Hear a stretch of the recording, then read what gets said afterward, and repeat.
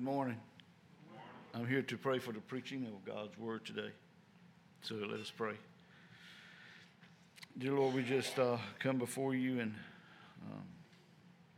just thank you for all the goodness that you are to us. Lord, we just pray that your word would be manifest within our hearts today, and that we would just hear what is said, that it would go into our hearts and bring new life to us and show us the way that you would have us to live. Lord, we just delight in hearing your word every day.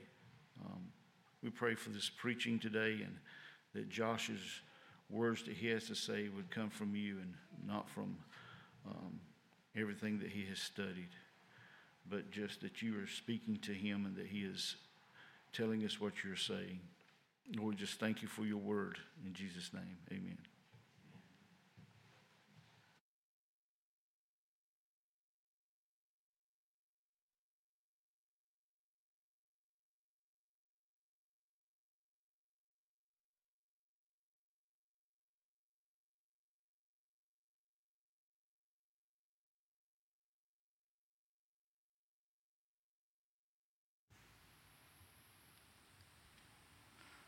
We're continuing our series through the book of Genesis. I'm going verse by verse, so we'll get through eventually.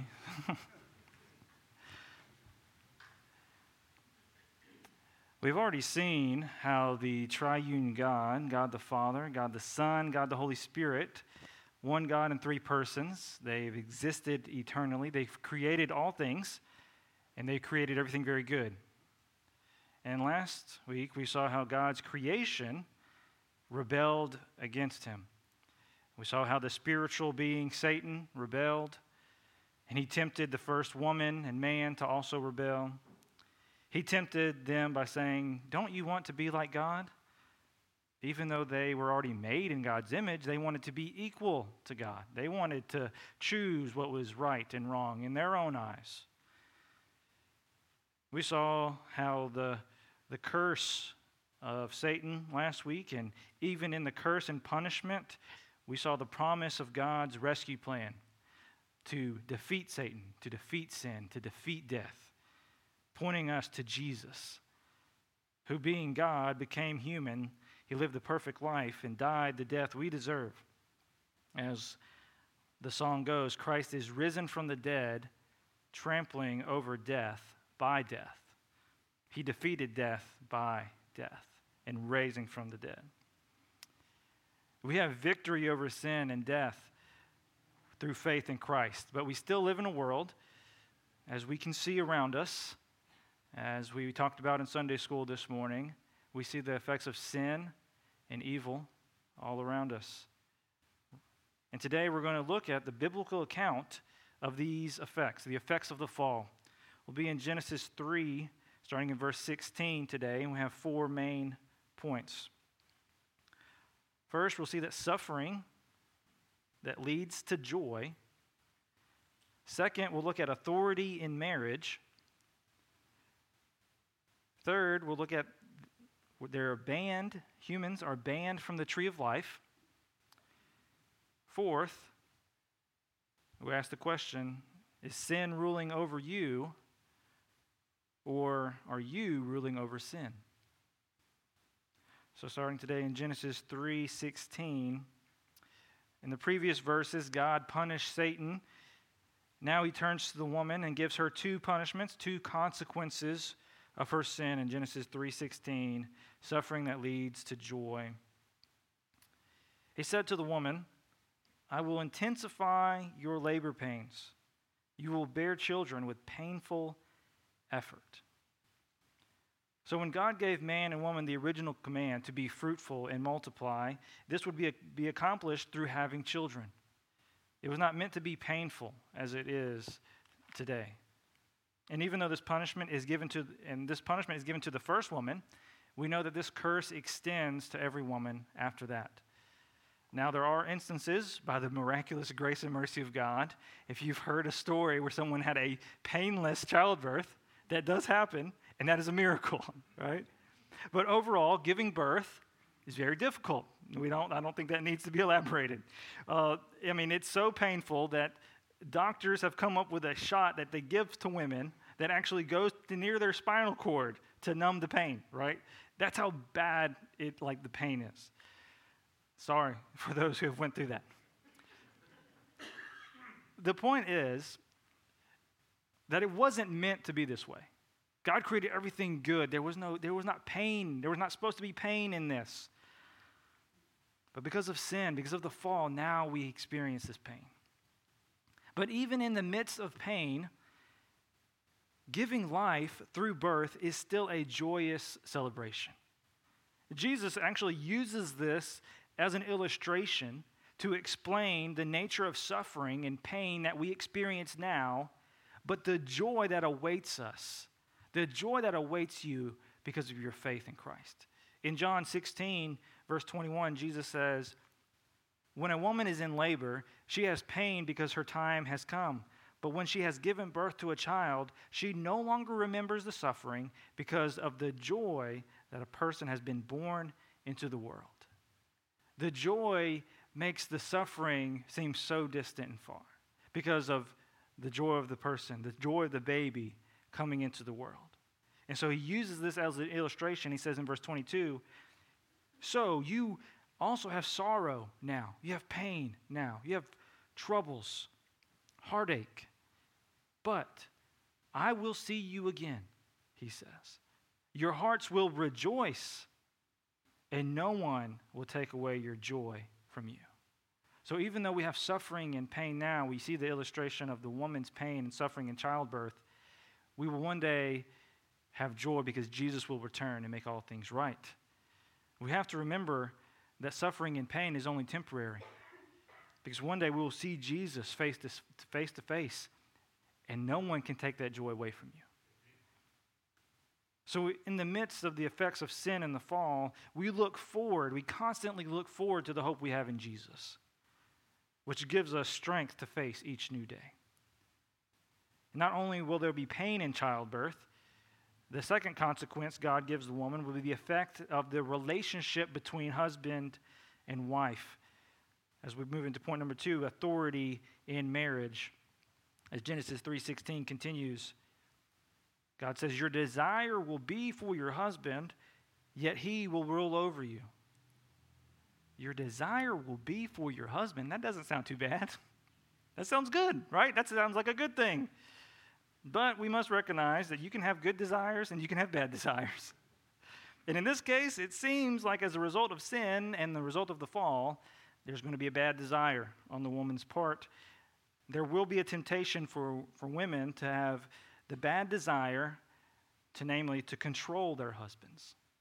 The New Living Translation, I think, gets the sense right when they translate it this way. It says, "And you will desire to control your husband, but he will rule over you." We understand this is a bad desire in 3:16 because this Hebrew word for desire is only used one other time in Genesis, and it's used in Genesis 4:7, and it's clearly a bad kind of desire. Let's look at Genesis 4:7. God is speaking to Cain here. Cain is furious with his brother, as we'll read in a little bit, and God warns Cain, saying, "If you do what is right, won't you be accepted? But if you do not do what is right, sin is crouching at the door.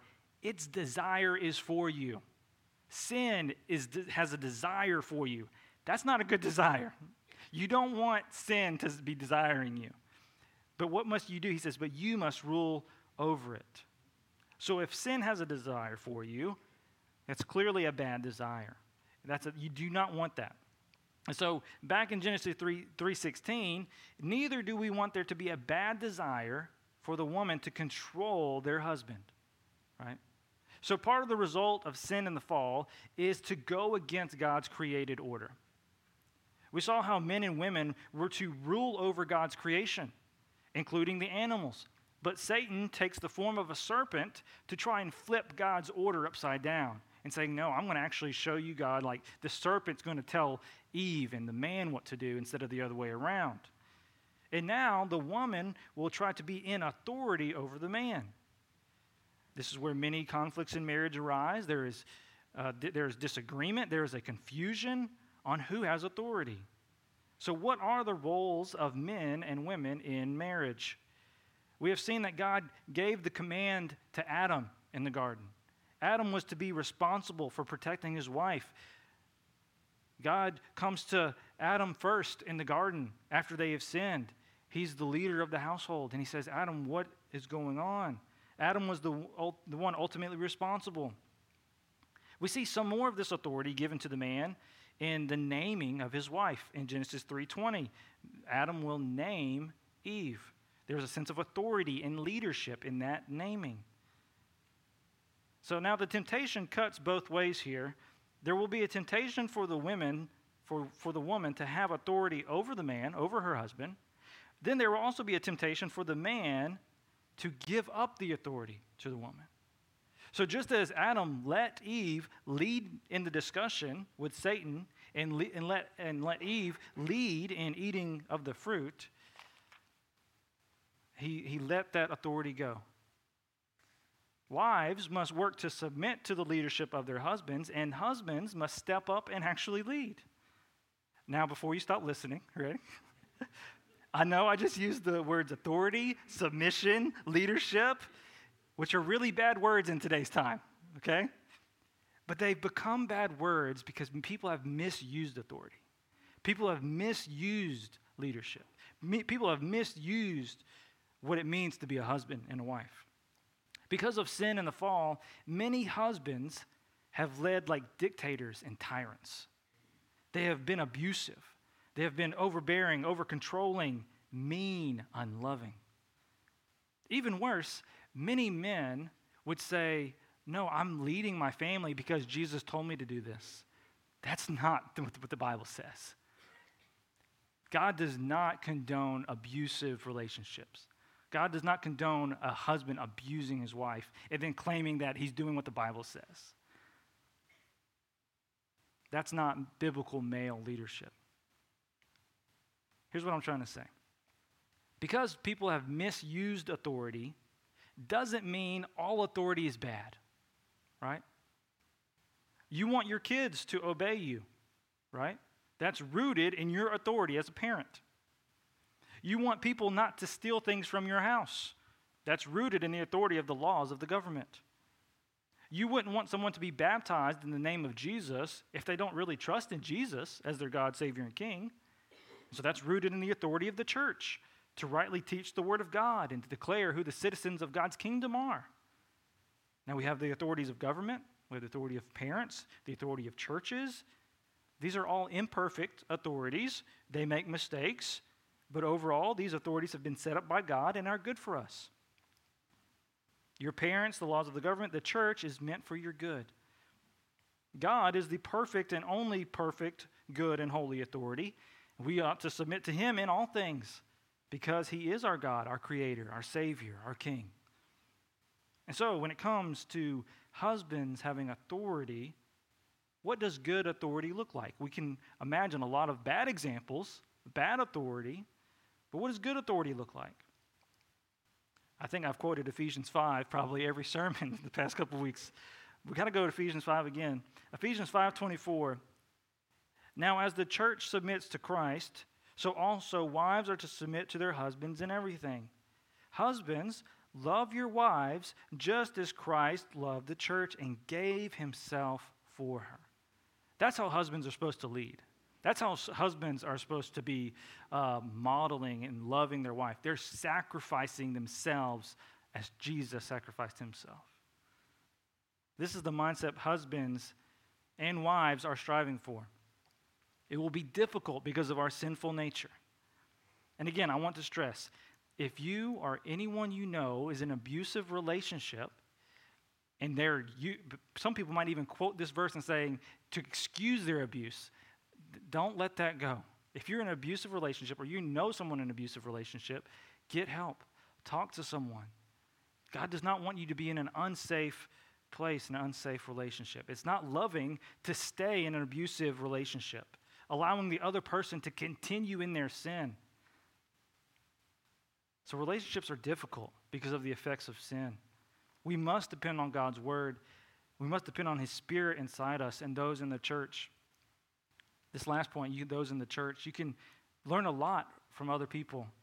Those who have been married for 30 to 50 years, how have they sought to live out Ephesians 5? The older can teach the younger, and the older can also learn from the younger. We are to be in this together, learning from each other. So that's the two results for the women, the effects of the fall: painful childbirth and a difficult relationship with her husband and trying to usurp that authority. And the effects go on as we turn to our third point, that they are banned from the tree of life.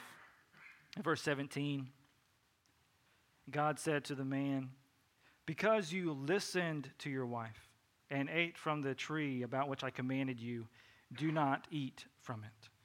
You see, again, the emphasis on the roles of men and women. He says the man listened and followed his wife instead of leading her away from sin. He followed her and joined her in sin. Adam was to protect and guide his wife spiritually, but he didn't. His disobedience has a consequence. As we continue reading verse 17, "The ground is cursed because of you. You will eat from it by the means of painful labor all the days of your life. It will produce thorns and thistles for you, and you will eat the plants of the field. You will eat bread by the sweat of your brow until you return to the ground." So remember, God ordained men and women to work before the fall. Genesis 2:15 says, "The Lord God took the man and placed him in the garden of Eden to work it, to watch over it."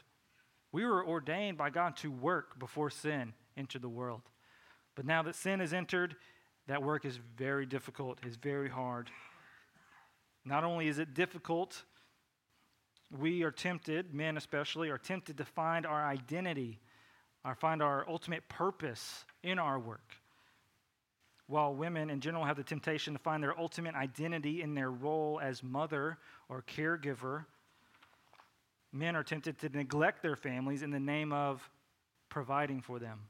I have to go to work. I have to work 120 hours a week, right? Work becomes an idol. Work can become something that we worship, that controls us. And at the end of the day, for what?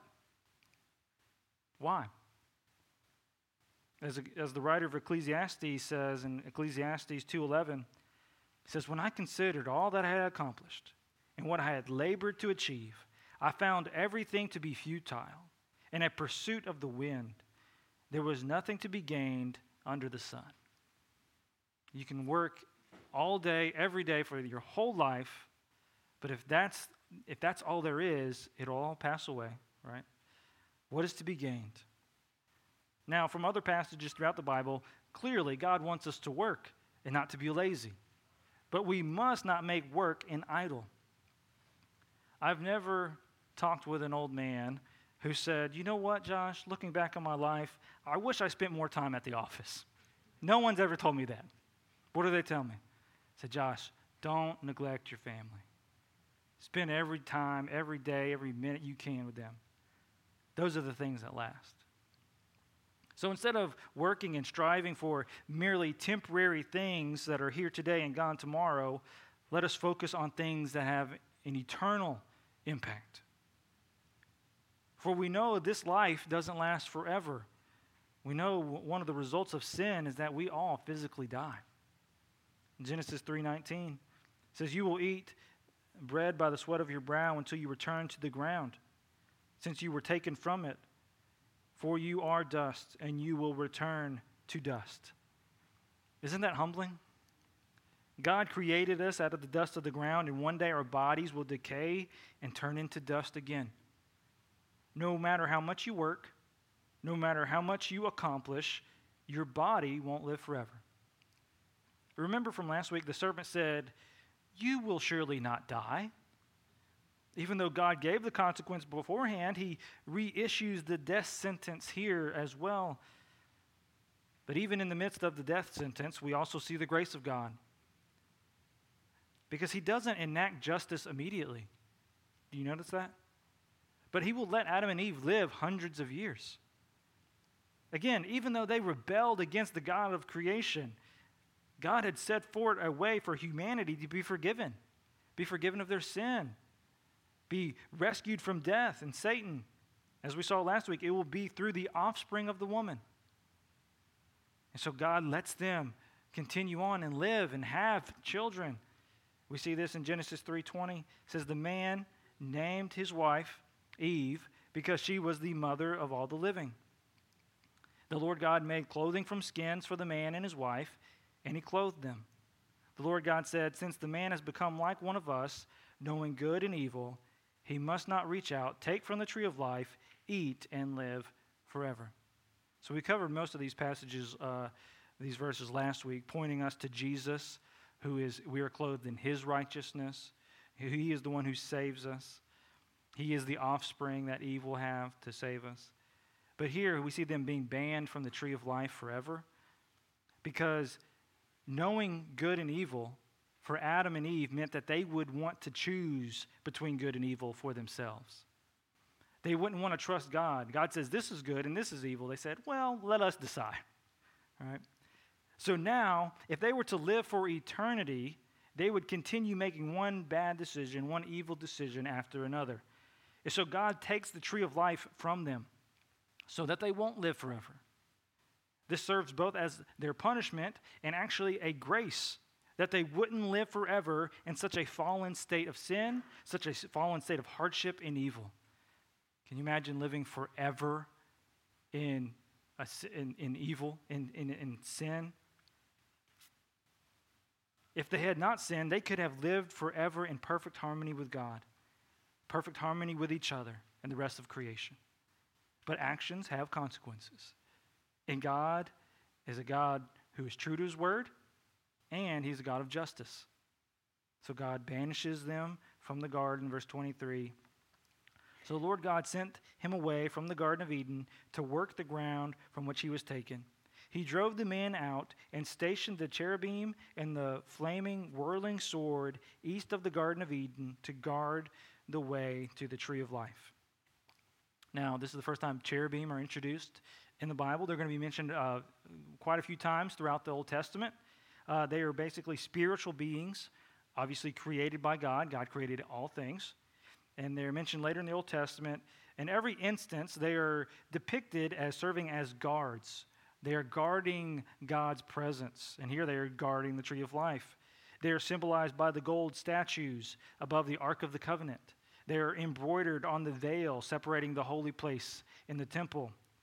The point being made is clear with the cherubim guards and the flaming sword. It's not for God's protection, but it's to keep others away from the tree of life. And actually, it's protecting sinful people from being in the holy presence of God. While eternal life was taken from Adam and Eve, God offers eternal life and restoration to his presence through Jesus. Revelation 2:7 says it this way. He says, let anyone who has ears to hear listen to what the Spirit says to the churches. To the one who conquers, I will give the right to eat from the tree of life, which is in the paradise of God. So what was taken away at the fall, the tree of life, eternal life, is now offered to those who conquer. Some might be wondering, who or what do I have to defeat? What do I have to conquer in order to get to the tree of life? What does it mean for you to conquer? What does Revelation 2:7 mean? Well, 1 John 5:5 makes it really clear. You can get it in the context of Revelation as well if you read the first couple chapters. But 1 John 5:5 makes it really clear. What does it mean to conquer? Who is the one who conquers the world but the one who believes that Jesus is the Son of God? That's how you conquer. You believe in Jesus as the Son of God. If you want to be made right with God, have faith. Put your trust in Jesus as God's Son, that he died for your sins. There is no other way to conquer, no other way to get to the tree of life. You can't get through the cherubim, you can't get through the swords. There's no other way to get back to the presence of God except through Jesus. But from the vantage point of Genesis, they have a long way to go, and they have a lot to learn and prepare the way for Jesus, the promised offspring of Eve. And we see this story continue as our last point here. Is sin ruling over you, or you ruling over sin? In Genesis 4:1, the man was intimate with his wife Eve, and she conceived and gave birth to Cain. She said, I have made a male child with the Lord's help. She also gave birth to his brother Abel. Now Abel became a shepherd of flocks, but Cain worked the ground. Now if you're reading this and you try to put in your head you're reading this for the first time, perhaps you might be thinking one of these sons of Eve will be the promised offspring that will crush the serpent's head. Right? That was the promise in Genesis 3:15, and here's her first offering. It says that a male child with the Lord's help. So clearly God is in the work of this. So maybe one of these brothers will defeat sin and Satan. As we read on, Genesis 4:3, in the course of time, Cain presented some of the land's produce as an offering to the Lord, and Abel also presented an offering, some of the firstborn of his flock and their fat portions. Now notice here, the wording, Cain gave some of the land's produce as an offering to the Lord, while Abel gave some of the firstborn of his flock, the fat portions. So in other words, Cain gave just the average crop, while Abel gave the best. He gave his first, the best, to the Lord as an offering. And we see that this played out in verse 4. It says, the Lord had regard for Abel and his offering, but he did not have regard for Cain and his offering. In other words, God accepted the offering of Abel, but not Cain, because Abel gave his best and Cain did not. And then you ask the question, well, why did Abel offer his best to God and Cain not? Why didn't Cain offer his best? Hebrews, in the New Testament, Hebrews 11:4, tells us, gets to the heart of the matter. It tells us in Hebrews 11:4 that by faith Abel offered to God a better sacrifice than Cain did. By faith he was approved as a righteous man because God approved his gifts. You see, what's at the root of the matter is that when you're coming before the Lord in worship, he wants you to have faith in him. Abel had faith, whereas Cain did not. Abel had true faith and trust in God. He wanted to give God his best and would trust God to take care of him. He wanted to worship God with all his heart, all his mind, all his strength. It was not out of compulsion, but joy and love for God, faith in God. We see here that worshiping God is not just a matter of external ritual, but it is to be an internal heart cry of faith. Cain's offer shows us that it is possible to look like you worship God. He offered an offering. Everyone would see that and be like, Cain's a good guy, right? But on the inside, you can be far from God. You can sing praises, you can give money, you can serve in a soup kitchen, but if it's not done in faith and trust in God, then it's not true worship. And we can see that Cain's heart was not pure. For how does he respond to hearing about Abel's offering being accepted, but not his own? In verse 5, Cain was furious, and he looked despondent. Now, despondent, other translations, his face down with countenance. His countenance was downtrodden. Basically, he was really angry, and he was looking down, right? His face was cast down. Instead of looking up to God for forgiveness, instead of looking up to God for his mercy, he just looks down and brews in his anger, right? He just revels in his anger. Even in this, we see the mercy and grace of God. For even though Cain did not call out to God in this moment, God reaches down to Cain, reaches out to him. In verse 6, the Lord God said to Cain, why are you furious? I mean, God knows why. He knows his heart. But he wants Cain to reflect on these things. He says, why are you furious? And why do you look despondent, downcast? Why are you looking down? In verse 7, if you do what is right, won't you be accepted? In other words, this ain't the end of the line. Have faith and trust in me. Worship me with your whole self. Worship me with your best, and you'll be accepted. See how gracious and merciful God is? I mean, he doesn't have faith at the beginning. He's furious, but God says, you can still make this right. You can make this right. And he warns Cain in verse 7, but if you do not do what is right, sin is crouching at the door. Its desire is for you, but you must rule over it. So even though Cain has had a rough start, perhaps Cain could be the promised offspring. Perhaps he is the one who will defeat sin. Maybe this is his moment to rule over sin, right? He has this moment. He has this decision. However, in the midst of Cain's fury, in the midst of his anger, sin is waiting for him to give in to his sinful desire, to take his fury to its consequences. God has warned him of the dangerous place he's in, and he can stop before it's too late. And really, this question is given to each and every one of us. We face this question on a day-to-day basis in a battle of sin. When we are tempted to brew in anger about what someone said to us, and it builds up resentment until we find ourselves never talking to that person for years, right? When we are tempted to look at a person lustfully and then to continue in that lust, to daydream, then the sin would grow into action. Sin usually starts small. A sinful thought, maybe a sinful reaction, but then grows, the desire grows and leads to worse sins. As Christians, as people who have been saved by Jesus' death and resurrection, you have the power of the Holy Spirit dwelling in you, enabling you to rule over sin.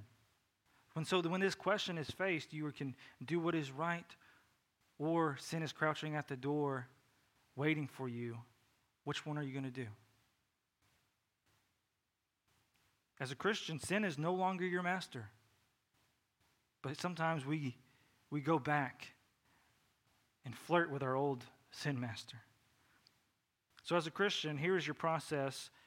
Here's a basic process for fighting and ruling over your sin. Just 4 really points of application here to defeat and rule over your sin. The first and primary thing is to preach the good news to yourself. Preach the gospel to yourself. Remind yourself of what Jesus has done for you. If that's not at the center of your life, then everything else will fall short. Remind yourself that you are forgiven in Christ.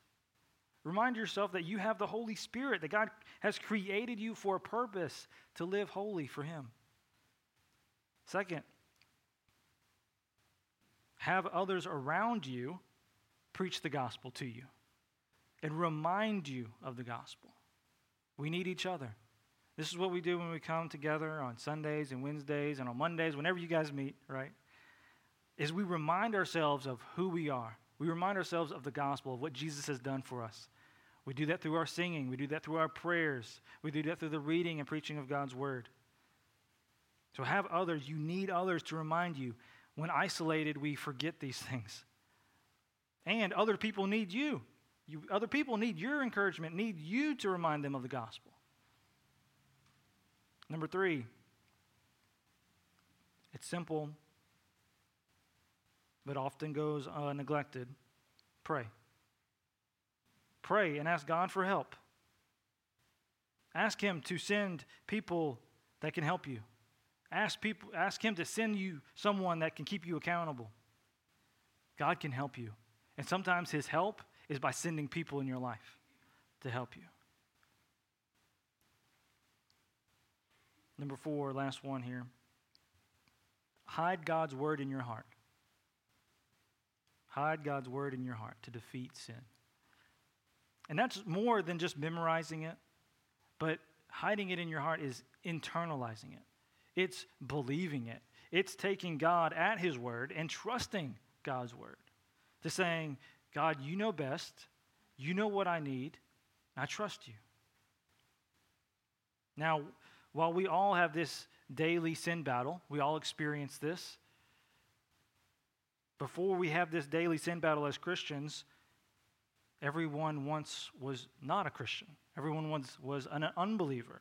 So everyone, at some point in their life, has a decision to make that first step, to either battle against sin or to just give in and do whatever you desire. And the first step in the battle, we've already talked about it today. How do you conquer? How do you rule over sin? The first step is to trust in Jesus.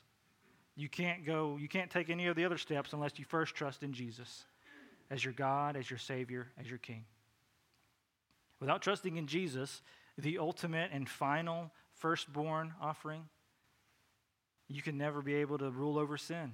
You will never be able to rule over Satan or death. They will rule over you. God has graciously offered this way of salvation to everyone. And so as God said to Cain, he also says to each of us, again in Genesis 4:6, this is to each of us. Why are you furious? Why do you look despondent? If you do what is right, won't you be accepted? But if you do not do what is right, sin is crouching at the door. Its desire is for you, but you must rule over it. Again, the only way you can rule over it and conquer it, it's not on your own. It's not through your good deeds or actions. It's not by performing a ritual. It's by trusting in Jesus. You have to trust in Him conquering sin and death. So as we end here, I'm going to pray for us and have the opportunity, if you want to respond to how God is moving through His Word, I would love to talk with you after the service or during the song of response. I'd love to pray for you. And you're going to have to come back next week to see how the story of Cain and Abel finishes out. So let me pray. God, we thank you for your word. We thank you that you are amazingly gracious. Just time and time again, where we have sinned and we have fallen short and we have rebelled. And we see in the story today that Cain has openly rebelled. And his parents openly rebelled, and you gave them time. You gave them the opportunity to have children and to experience good and blessed things. And then here with Cain, you give him the option. So you can do what is right. Repent and trust in me. God, that is the question before each of us. We have the option to repent of our sin, to turn to you and trust in you for forgiveness. I thank you for that grace. Help us to do that. Work in us.